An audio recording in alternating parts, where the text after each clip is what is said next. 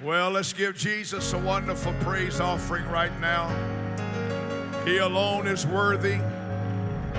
He alone is worthy. Bless the Lord, oh my soul. Thank God. Well, what a privilege it is to be a part of this 80th anniversary celebration. And I give honor tonight to your good pastor and his wife and family. Also Bishop and Sister Frost. We love them dearly. I was thinking as he was up here talking, I remembered we were traveling in Ethiopia together. You have not lived until you have ridden in a vehicle with Bishop Frost and the late Bishop Robert Davis and heard their dad jokes.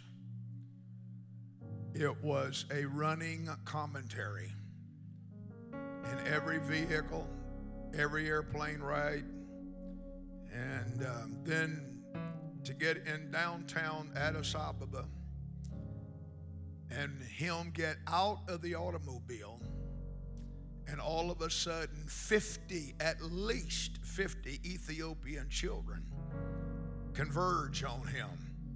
And here's this tall, white-headed fella right in the middle of all these 50 Ethiopian children. And they just never seen anything like it in their life. I mean, they were amazed at this fella. I mean, they thought he'd come from another planet. And but anyway, it was quite a treat, and I'll never forget those days. But I'm happy to be here, and I give honor tonight to this church, to the history of this church, and I also believe that the future, whatever we have left, whatever time is left, I believe the future is bright for First Pentecostal Church. Amen.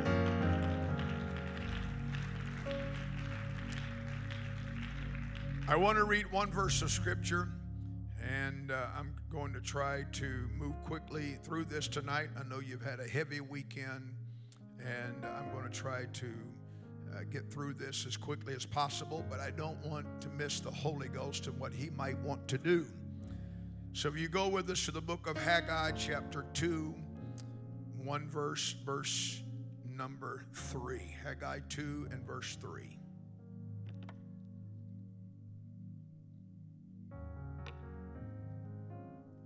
The word of the Lord says, "Who is left among you that saw this house in her first glory? And how do you see it now? Is it not in your eyes in comparison of it as nothing?" I want to extract tonight the second question that is in this verse that has 3 questions. And I want to use that as my title tonight. How do you see it now? How do you see it now? And everybody said amen. God bless you. You can be seated. We live in a time where there are many institutions in our world that put great efforts at assisting mankind in its struggle to rise from the ashes of broken dreams and shattered lives to once again believe in themselves. But sadly, these institutions fall miserably short in their noble efforts. And the reason is because they believe that man's answer comes from within himself. And of course, we know that much of that thinking has been born out of the humanistic manifesto from years back that has been taught, and people have bought into that idea. All of us understand tonight that man cannot be changed from within himself. There has to be an external power and work that must be done outside of man in order for him to be changed. So while there's a lot of institutions in our world that are not accomplishing their noble goals, I can tell you that when you walked through the doors of this sanctuary tonight, you walked into the greatest institution on the face of the earth. You walked into the church of the living God. Hallelujah. The church is like no other institution. The church is like no other group of people. In fact, the writer of Hebrews explains it like this: but you are come unto Mount Zion, and unto the city of the living God, the heavenly Jerusalem, and to an innumerable company of angels, to the general assembly and church of the firstborn, which are written in heaven, and to God the judge of all, and to the spirits of just men made perfect, and to Jesus, the mediator of the new covenant, and to the blood of sprinkling that speaks better things than that of Abel. When we read Matthew chapter 1, you note that the angel declared that this one who was called Jesus, who was the founder of this church, would save his people from their sins. But John in his writings said that Jesus came to his own, and his own received him not. But to as many as received him, to them gave he power to become the sons of God. Some believed and some rejected. But to those that believed on him, he gave them power to become the sons of God. The good news is that this church is not confined to one people. It's not confined to one race. It's not confined to one nation or to one culture.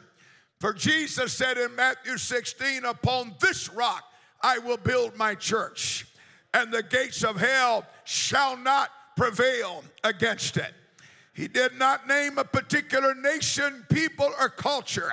He just said, I'm going to build my church, and hell will not be able to prevail against it. We notice that that is fulfilled in Acts chapter 2, verse 5. For it tells us on the birthday of the church that there were dwelling at Jerusalem Jews, devout men, out of every nation under heaven. And they heard those men who were under the influence of the Holy Ghost, speaking in their own language the wonderful works of God.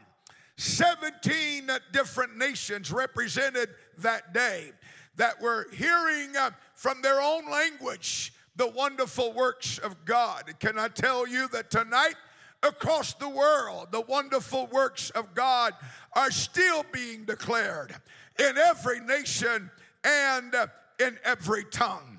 Oh, I feel good in the Holy Ghost here tonight. Amen. Acts 10 and 35, it was the Apostle Peter that declared that in every nation he that feareth him and worketh righteousness is accepted with him. Aren't you glad tonight that the door was opened at Calvary? Aren't you thankful tonight that there was not just a select few that were permitted to walk into the holiest of holies when that veil of the temple was rent in twain? Aren't you happy that every nation, doesn't matter where you came from, it doesn't matter what your family's name was, it doesn't matter what your heritage is, when you walked into this place tonight, you walked into a place where every man, woman, boy, and girl are accepted through the blood of Jesus Christ.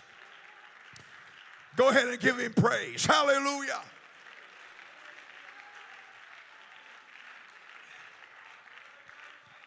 But it's not just here on earth that we see the evidence of that. But John, looking into the future in Revelation chapter 5 and verse 9, he saw a people. And he said they sung a new song, saying, thou art worthy to take the book and to open the seals thereof. For you were slain, and you have redeemed us to God by thy blood out of every kindred and tongue and people and nation. So can I just simply say tonight that if you are in this house and you carry in your heart a prejudice toward others, can I tell you that when you get to the other side, if you make it, you're going to rub shoulders with people from every nation, from every tongue, from every kindred. Oh, come on now. Hallelujah. We got to get past some of this stuff that divides us. We got to get beyond some of this stuff that paralyzes us and understand that the door of the church is open to everyone. To everyone. Jesus said, whosoever will, let him come. Hallelujah. And now for some 2,000 years, this church has been alive. And I've come to tell you tonight, it's not going down, it's going up. This church has been through the fire, and the fire couldn't burn it. This church has been through the flood, and the flood couldn't turn it. This church has been fed to the lions, but the lions couldn't eat it. This church has fought a lot of wars, but she's never been defeated. She's the church. She's the church, and she is triumphant. Woo! I understand tonight that I have used as my text a scripture that talks about the destruction of the temple of Solomon and then the reconstruction of that temple. However, without doing damage to the Word of God, I want to apply this verse in a little bit of a different manner.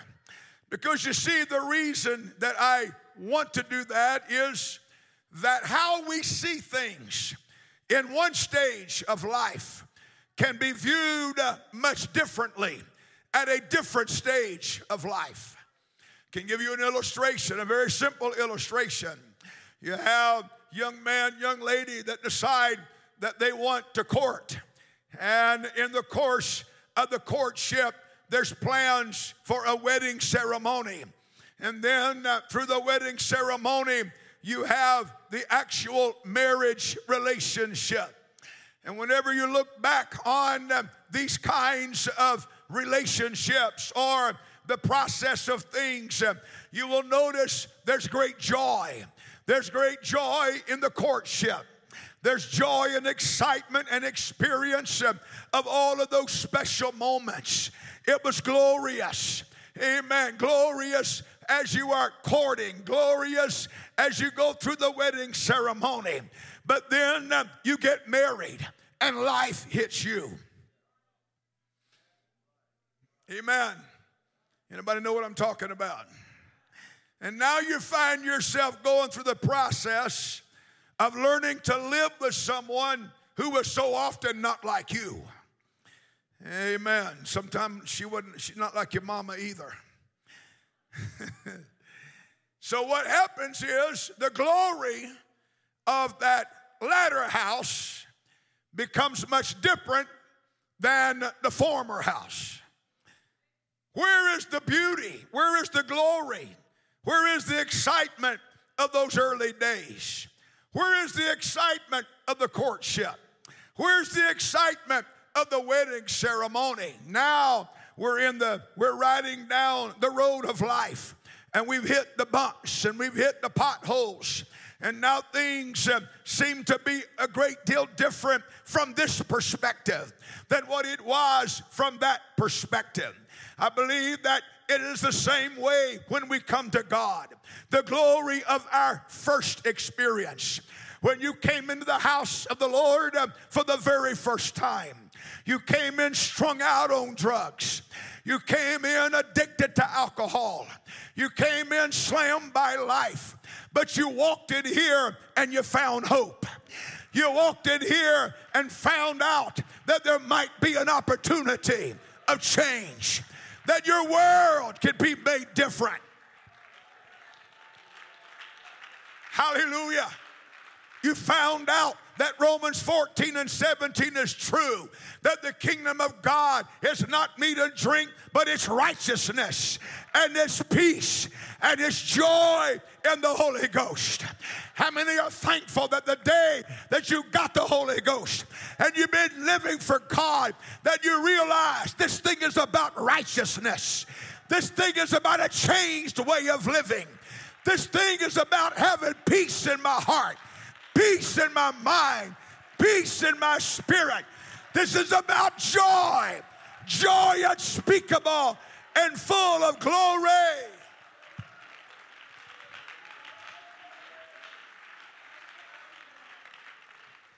Oh, the glory when you repented. Oh, the glory when you got baptized in Jesus' name and your sins were washed away. Oh, the glory when you were filled with the gift of the Holy Ghost. Oh, the glory of making brand new friends who wanted to help you in your new life. But then life happens. And you discover things you didn't realize was in the church. People. Hallelujah. Oh, I feel so good in the Holy Ghost right now. You understand, all of a sudden, there's people in this church. There's people with problems. There's people with trouble. There's people with wrong motives. There's hypocrites in this church. Well, amen. The prophet asked the question, do you remember the glory of the first house? How do you see it now? Because after you've lived for God for a while, if you're not careful, how you view the church after 20 years of living for God, 30 years or 40 years can be much different than what it was the night that you got the Holy Ghost. Oh, hallelujah. You see, the problem with people that the marriage relationship has lost its luster, it's lost its joy. They decide to give up and do something else.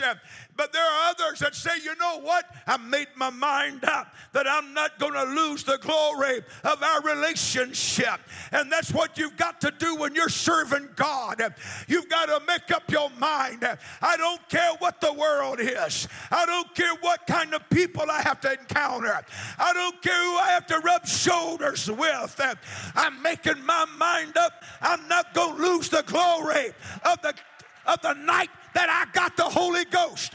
I'm not going to lose the glory of when God baptized me with the Spirit and I spoke in tongues the very first time. I'm going to keep the glory alive. I'm going to keep the glory of life. I'm not letting it die. Come on, let's praise Him. Hallelujah.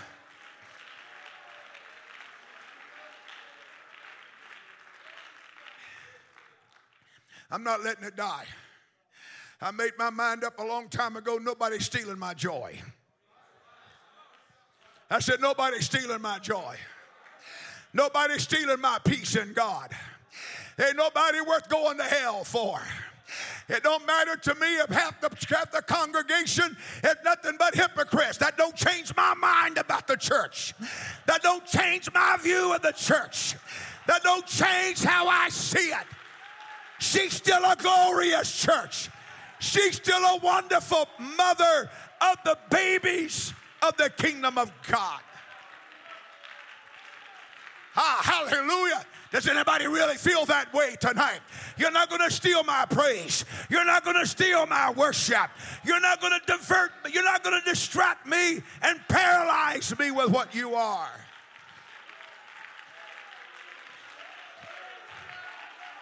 Woo! Come on. How long you been living for God?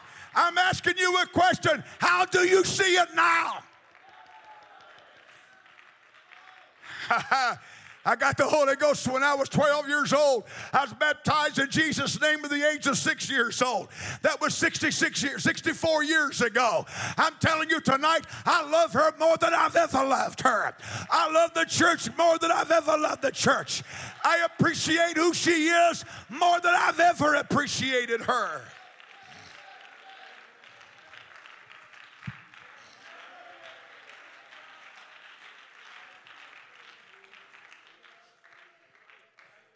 Amen. You're not going to change my opinion about the church. I saw her the night I got the Holy Ghost. I saw what she was when I was growing up as a child on a church pew. I saw what God did. I saw the times that they were drunk in the Holy Ghost, and we took them home talking in tongues at midnight, 1 and 2 o'clock in the morning. I remember 7-night-a-week revivals. I remember the glory of those days. And I got news for you, friend. I feel like the prophet of God in the book of Haggai, who went on to say that the latter house is going to be greater than the former house. How do I see it now?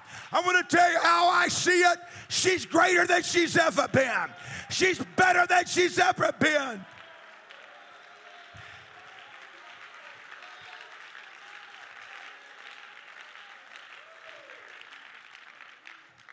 You just have to make up your mind, I'm going to keep the glory alive. Amen. Let me just tell you that there are outside forces tonight that want to get you out of the church. Let me just say this. It's not really my message, but let me just tell you, the devil never gives up on trying to get people out of the church. We ought to never give up on trying to keep people in the church.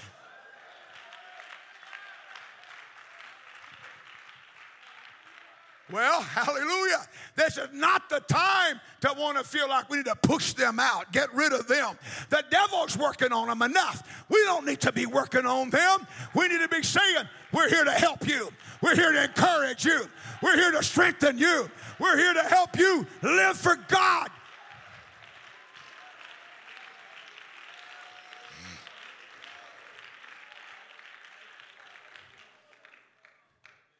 But there are outside forces that want to get you to walk out, get you to give up.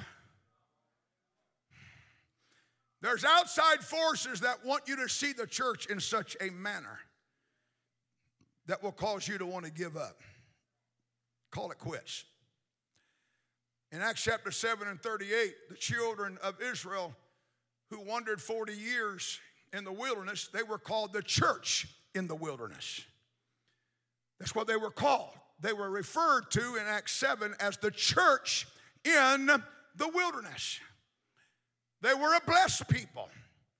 They were the seed of Abraham. God was making a great nation out of them. God's name was being made great. God put a protective blessing on his people. But there's a particular occasion that I want to direct your attention to tonight that I think fits in what I'm trying to communicate right now, and it's the story of a prophet by the name of Balaam, who the king of Balak sent for him that he would come and curse the people of God. This church in the wilderness was causing great fear among the inhabitants of the land.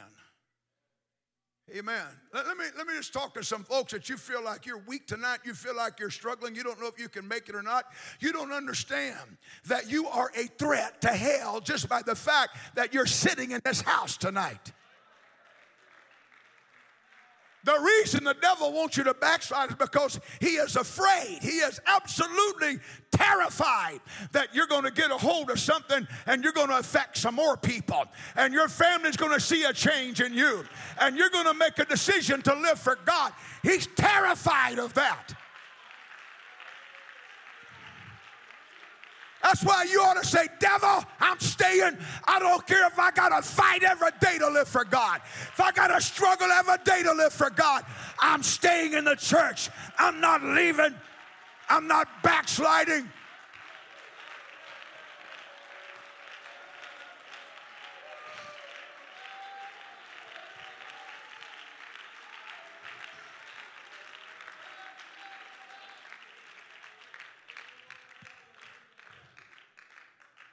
Amen. This church in the wilderness were terrifying the inhabitants of the land. And Balak said, come here, Balaam, I want you to go curse these people. And so you know, if you read the story, then you know that there was an enticement of money to do the work. There were more honorable ambassadors that were sent every time Balaam would refuse. He was constantly refusing, and then finally we know that he relented and decided to go. And of course we know there was a talking donkey involved. And then finally, there was a meeting between Balak and Balaam. Up to this point, they had not met, but now they have met face to face. And when you look in chapter 23 and verse number 3 of Numbers, Balaam said unto Balak, stand by the burnt offering. So the prophet is saying to the king, stay by this burnt offering, I will go, and peradventure the Lord will come to meet me. Whatsoever he shows me, I will tell thee. And he went to an high place. And here's what he said, verse 9, from the top of the rocks I see him, Israel, and from the hills I behold him. So what Balaam is saying is, I got into a place where I could see the whole church. I could see the entire encampment of Israel. And something came over him, and he had to bless them. When he saw the church as a whole, when he saw the entire encampment, he said, I got to bless them. I can't curse these people. They're too great of a people. Let me tell you, friend, when you come to the house of God and you see the church as a body, you see the church as a whole, you see a place where there's people that love you, they care for you, they're concerned about you. You get a positive feeling about the church, and you get that attitude that says, I can't find fault with this place. Because you see them from a particular perspective. And Balaam said, I can't curse them. The only thing I can do is bless them. And so whenever he blessed them, you go down to verse 13 of Numbers 23.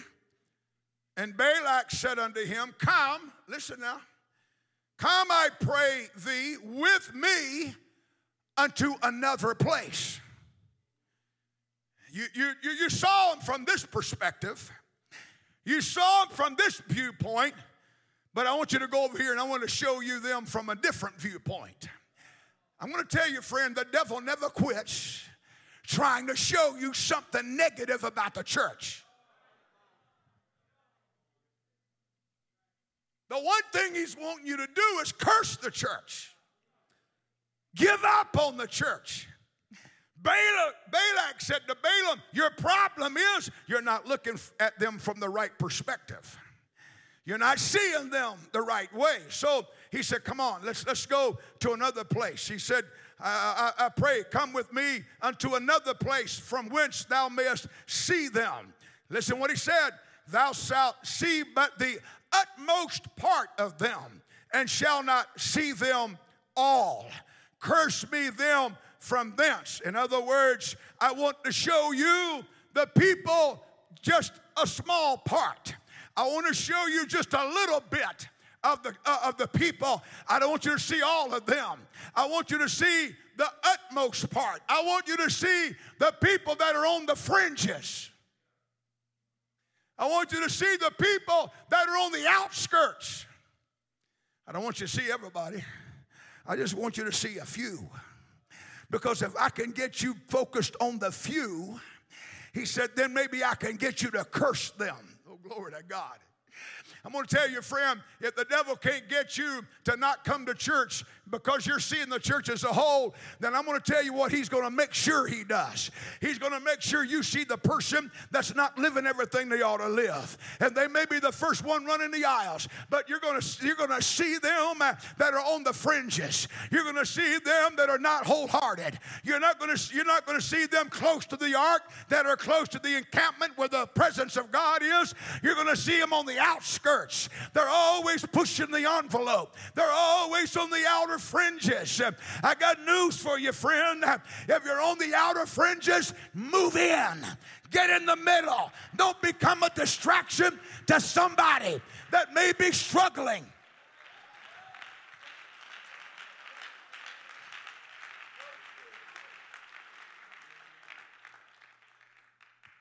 I just want you to see that one.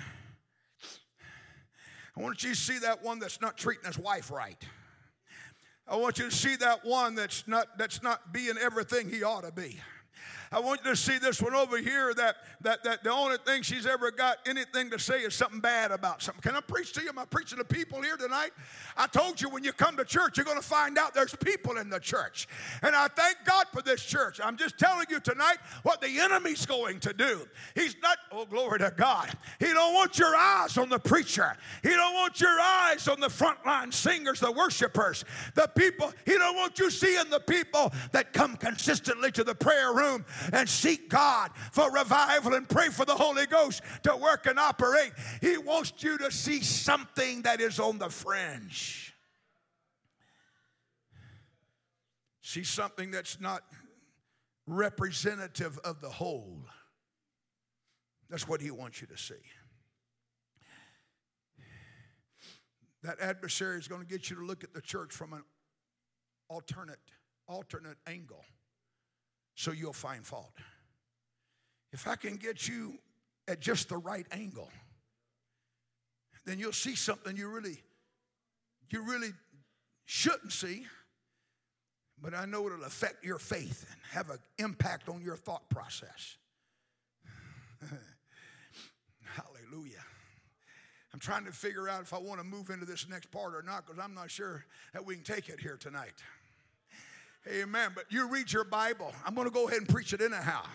1 Corinthians chapter 12, you read about the body. You read about the entire body. You read about the fact that we are members in particular, but we only make up one body. There is only one body. There's only one church.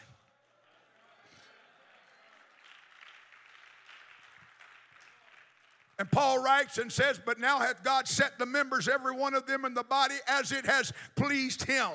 And if they were all one member, where were the body? But now are they many members, yet but one body. The eye cannot say to the hand, I have no need of you, nor again to the head to the feet, I have no need of you. Nay, much more, listen, nay, much more, those members of the body which seem to be more feeble are necessary. You have to understand that when God put somebody in this church, he knew what he was doing. He knew what his plan was. He needs strong members and he needs feeble members.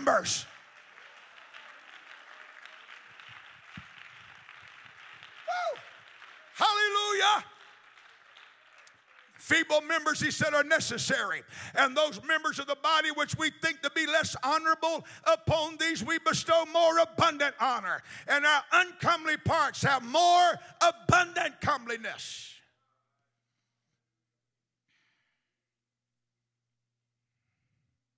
Oh, hallelujah.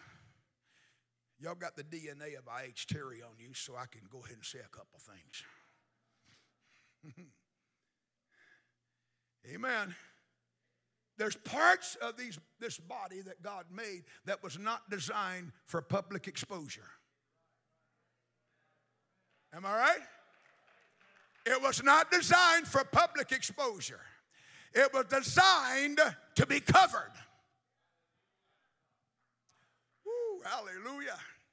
And there's some parts of the church that are not meant to be uncovered. Oh, Lord, it get quiet all of a sudden. There's some parts that are meant to be covered so they have more comeliness. There's some folks, listen, church, we cover them. Come on, I said we cover them. When someone says something about them, amen, we cover for them. They may not be everything, but they're not designed to be uncovered. They're an uncomely part. Oh, glory to God. Now, okay, let me say, I come across this a few days ago. I use it in our services over in Zimbabwe and Zambia here a few weeks ago. But it hit me the other day, and that was the fact. that he goes on to say that our comely parts have no need. There are parts of the body that have no need. The face doesn't need to be covered, so why are we painting it?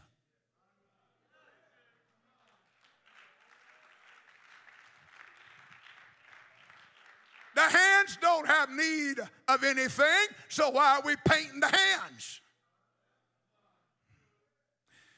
We live in a crazy world. They're covering the comely parts and uncovering the uncomely parts. Is that right?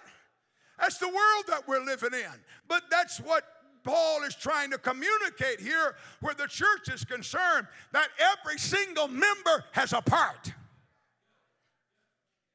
I want to help somebody right now. Hallelujah. You see that? If I were to take that hand and we were to cut that hand off and lay it out there on the hood of an automobile, you walk up to your automobile and see that hand on the hood, you'd go crazy. You'd call the police. You'd get the authorities out. You want to know why in the world is there a hand on my car? You know why it freaks you out?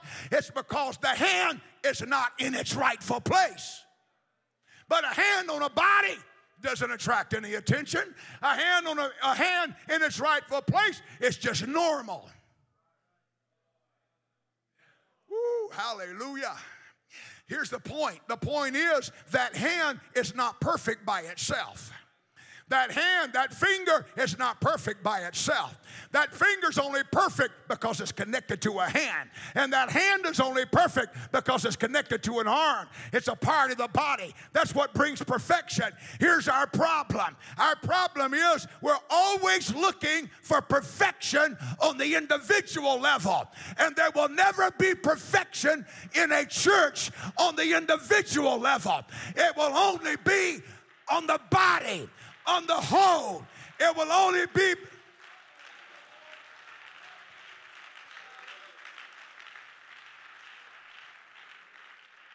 Oh, hallelujah. Perfection is not a part. People say, well, I don't need a church. I don't need a pastor. You're like a hand on the automobile. You're not in your rightful place. You can never be perfect by yourself. You can't be perfect out here running your own program, doing your own thing. You got to get connected to a church. You got to get connected to a body, because you will never experience perfection on a spiritual level until you are a part of the body of Christ, until you are connected to the church.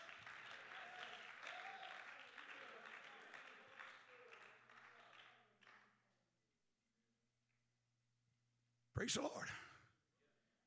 Even Jesus said, the good ground brought forth some 30, some 60, some 100-fold. Even in the good ground, there was some below average, some above average, and some 100%ers. But you're never going to make everybody a 100%er. Now, does that mean we ought to stand back and lollygag around and never try to be anything more in God than what we've always been? No, no, no, 1,000 times no. I believe we ought to be putting forth the greatest effort we can to be everything we can be in God. But the one thing I'm trying to communicate is that the only way that there is perfection is when you look at the whole. Hallelujah. I have told pastors, I have said, quit looking at 2 or 3 people in your church and judging the health of your church on 2 or 3 people. Look at the body. Look at the entire congregation and judge the health based on the overall body.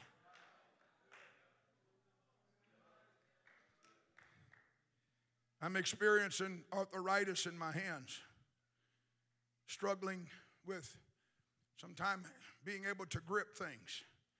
Sometimes I can't even open up a bottle because I don't have the grip I used to have. And there's pain involved. My knuckles are getting twisted. But I have to tell you that even though there's some pain there, I'm not cutting those hands off just because they hurt. I'm not ready to get rid of any part of the body of Christ. Now, you do have to understand that if I went to a doctor and there was a growth on this finger and that doctor looked at me and said, sir, if you don't cut that finger off, it's going to endanger your whole body. It's going to kill it will destroy you. It will eat up your health and you're going to die as a result if you don't get rid of that finger. Let me tell you what I'm going to do. Cut that finger off because I want to live. So I'm not telling you that there's never a time like that, but what I am telling you is just because somebody's a pain doesn't mean that it's time to get rid of them. We're a church. We're a body. We are a people. How do you see it now? I said, how do you see it now?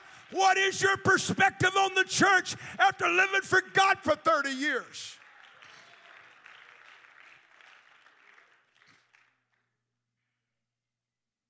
We're talking about an 80th anniversary here. How do we see it now? Let me just make one more quick comment here. Amen. Somebody say praise the Lord. He said the fruit of the Spirit is love, joy, peace, long-suffering, gentleness, meekness, kindness, faith, temperance. Can I tell you that I have lived, this is my 70th year. I'm knocking on the door of 71. And I've worked with a lot of people. I've seen a lot of people. I've dealt with a lot of people.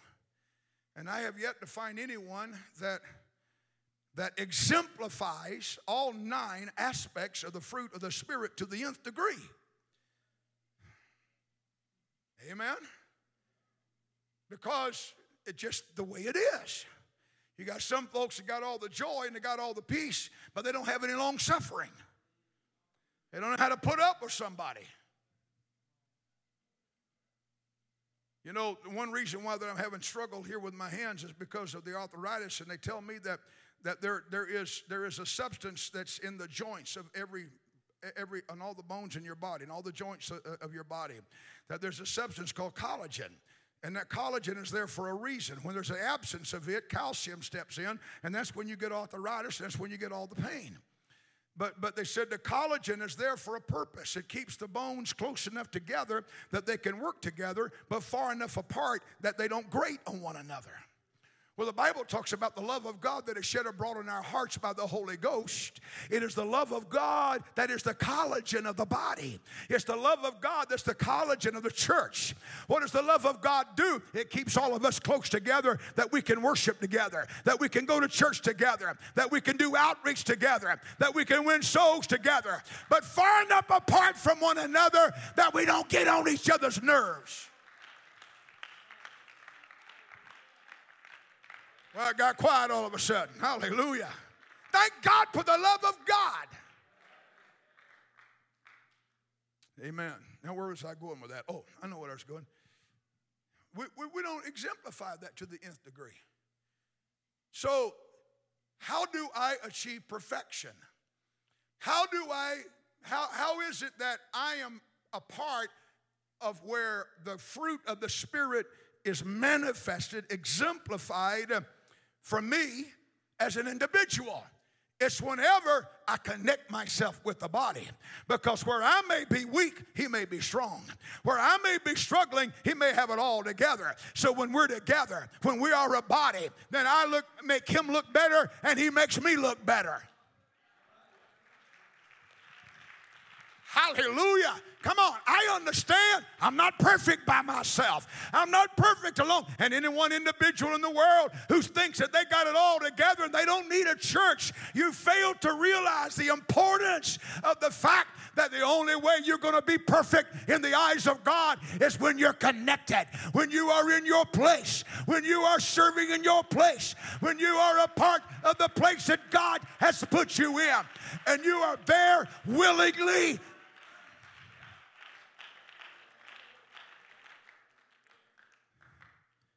Amen. So let me go on. If he can't get you to see just a small part, if he can't get you to see a part that should have stayed covered up,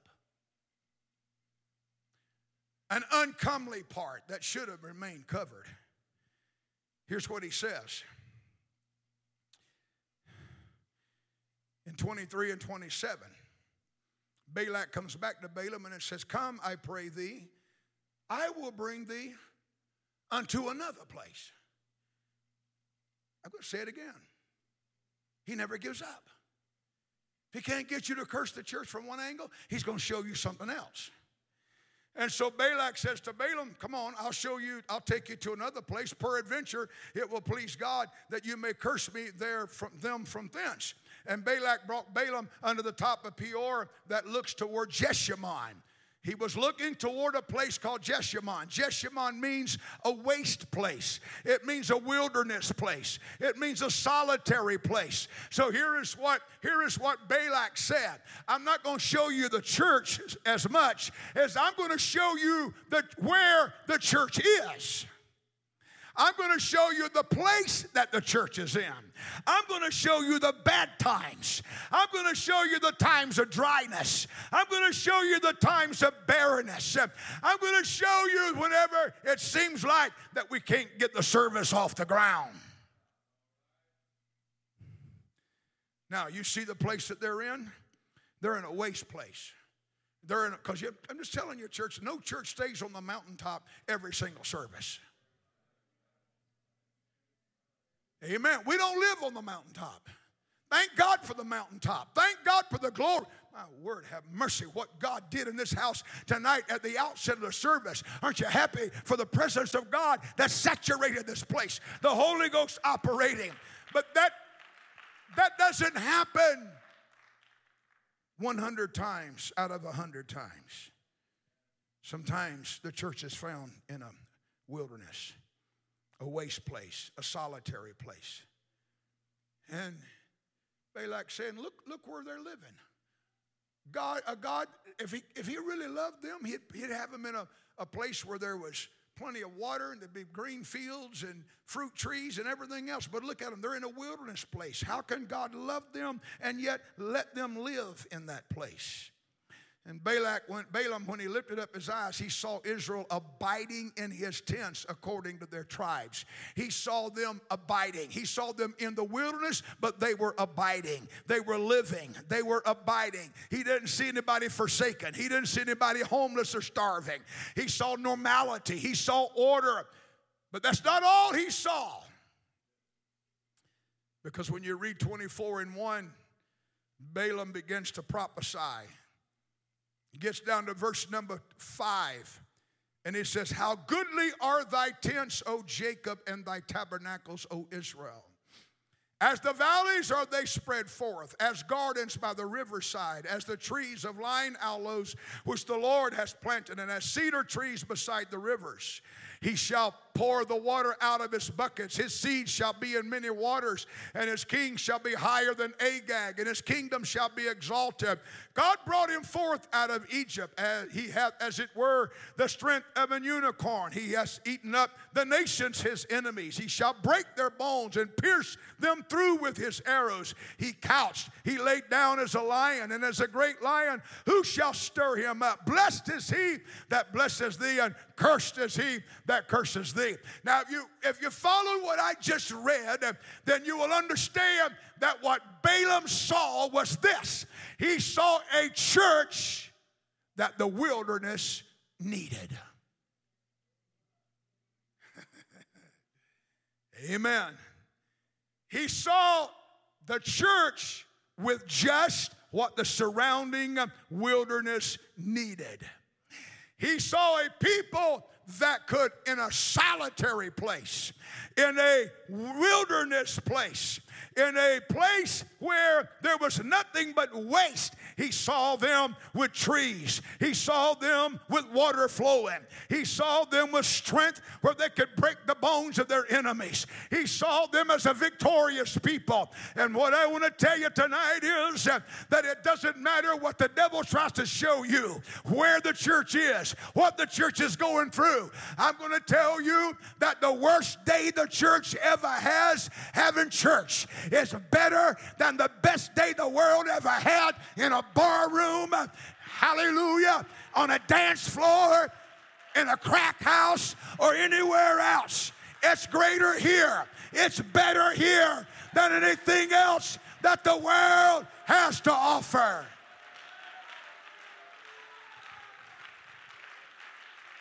Go ahead and stand. Hallelujah. Come on. Come on. You hear this preacher tonight. We're what the world needs. I don't care how solitary the world is around us. It doesn't matter what wilderness we're dwelling in. It doesn't matter the political climate, the economic climate, the spirit of our age. The church is what the world needs. They need our worship. They need our praise. They need our song. They need our music. They need everything that we have, because we are what the world needs in this wicked hour. Lift your voice and give him praise right now.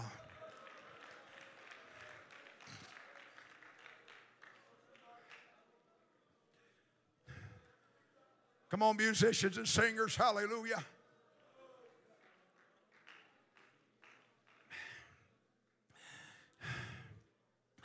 Hallelujah. I'm asking you a question tonight. After you've lived for God for a long time, how do you see it now? Amen. I said, how do you see it now? I've been in this all of my life. I'm not in it simply because that's what my father and mother were when I was born. I'm not in it just because I was raised in it. I'm in it because I have proven it to be right. I am in this. I preach what I preach tonight, not because my daddy preached it. I thank God he preached it. But I'm not doing it just because he preached it. I'm doing it because I've read the book for myself. I have studied the Word of God for myself. I've experienced the things of God for myself. And this is right. This is right. This is right. I'm going to tell you how I see it. I still see it as a glorious church. I still see it as a wonderful church. She's kept me all these years. The church has nurtured me. She picked me up when I was down. She gave me a family. She's prayed me through over and over again. I have been young and now I'm old. Yet have I not seen the righteous forsaken, nor his seed begging bread. How do I see it now? After 54 years of preaching, I still love to go right back to church again. Being in church is not a task to me. It's not something that I find boring. It's not something that I have to force myself to do. I feel like the psalmist when he said, I was glad when they said unto me, let us go to the house of the Lord. So at the conclusion of this 80th celebration, I'm asking First Pentecostal Church, how do you see it now?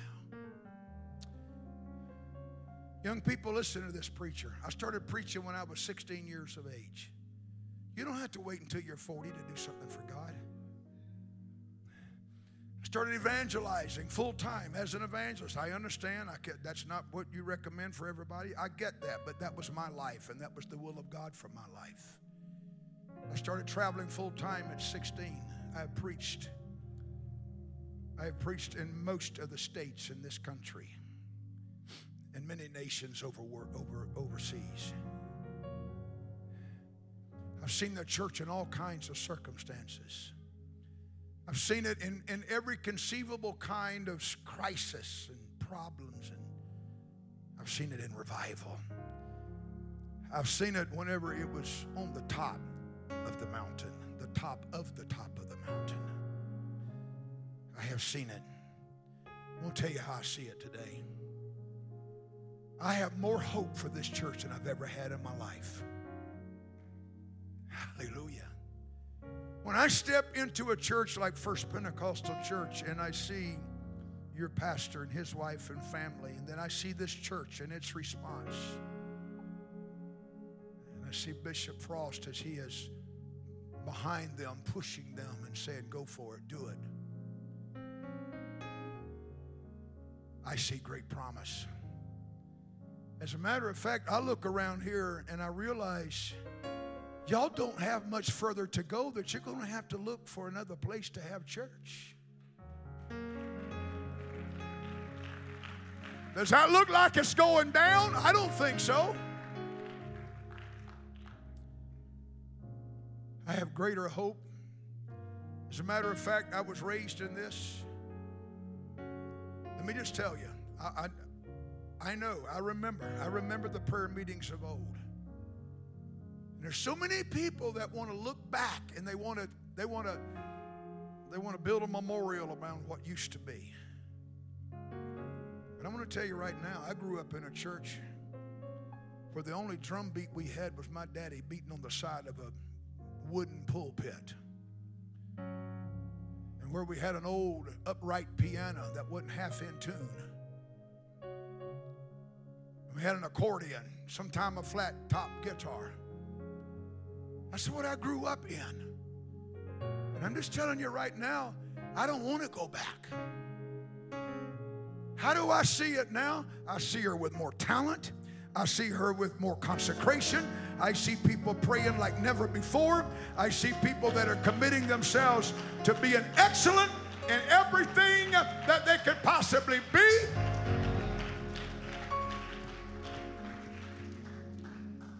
I'm glad I'm living right now. I'm glad I'm enjoying the fruit of labor right now. I'm glad I'm in the church today. You want to go back? You go back. I don't want to go back. I like what's going on right now. I remember having camp meetings on sawdust floors that within 10 minutes of the service started, there was a haze in the building, and it wasn't the Holy Ghost. It was a dusty haze that settled on every white shirt in the place. Before we walked out that night, we didn't have white shirts on. We had dirty gray shirts on. Amen. I know what those days are like. I've been there.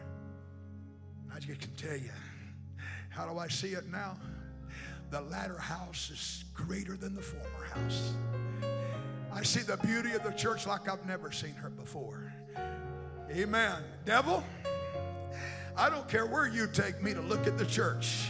I'm still going to say she's beautiful. I don't care what angle you use. She's still a wonderful church. I don't care what, come on, anybody feel that way tonight? I don't care what you try to show me about the church. I can't curse her. I got to bless her. I got to bless this church. I can't curse the church. Would you lift your voice and thank God for the church tonight? Lift your voice and give your God great praise for his church.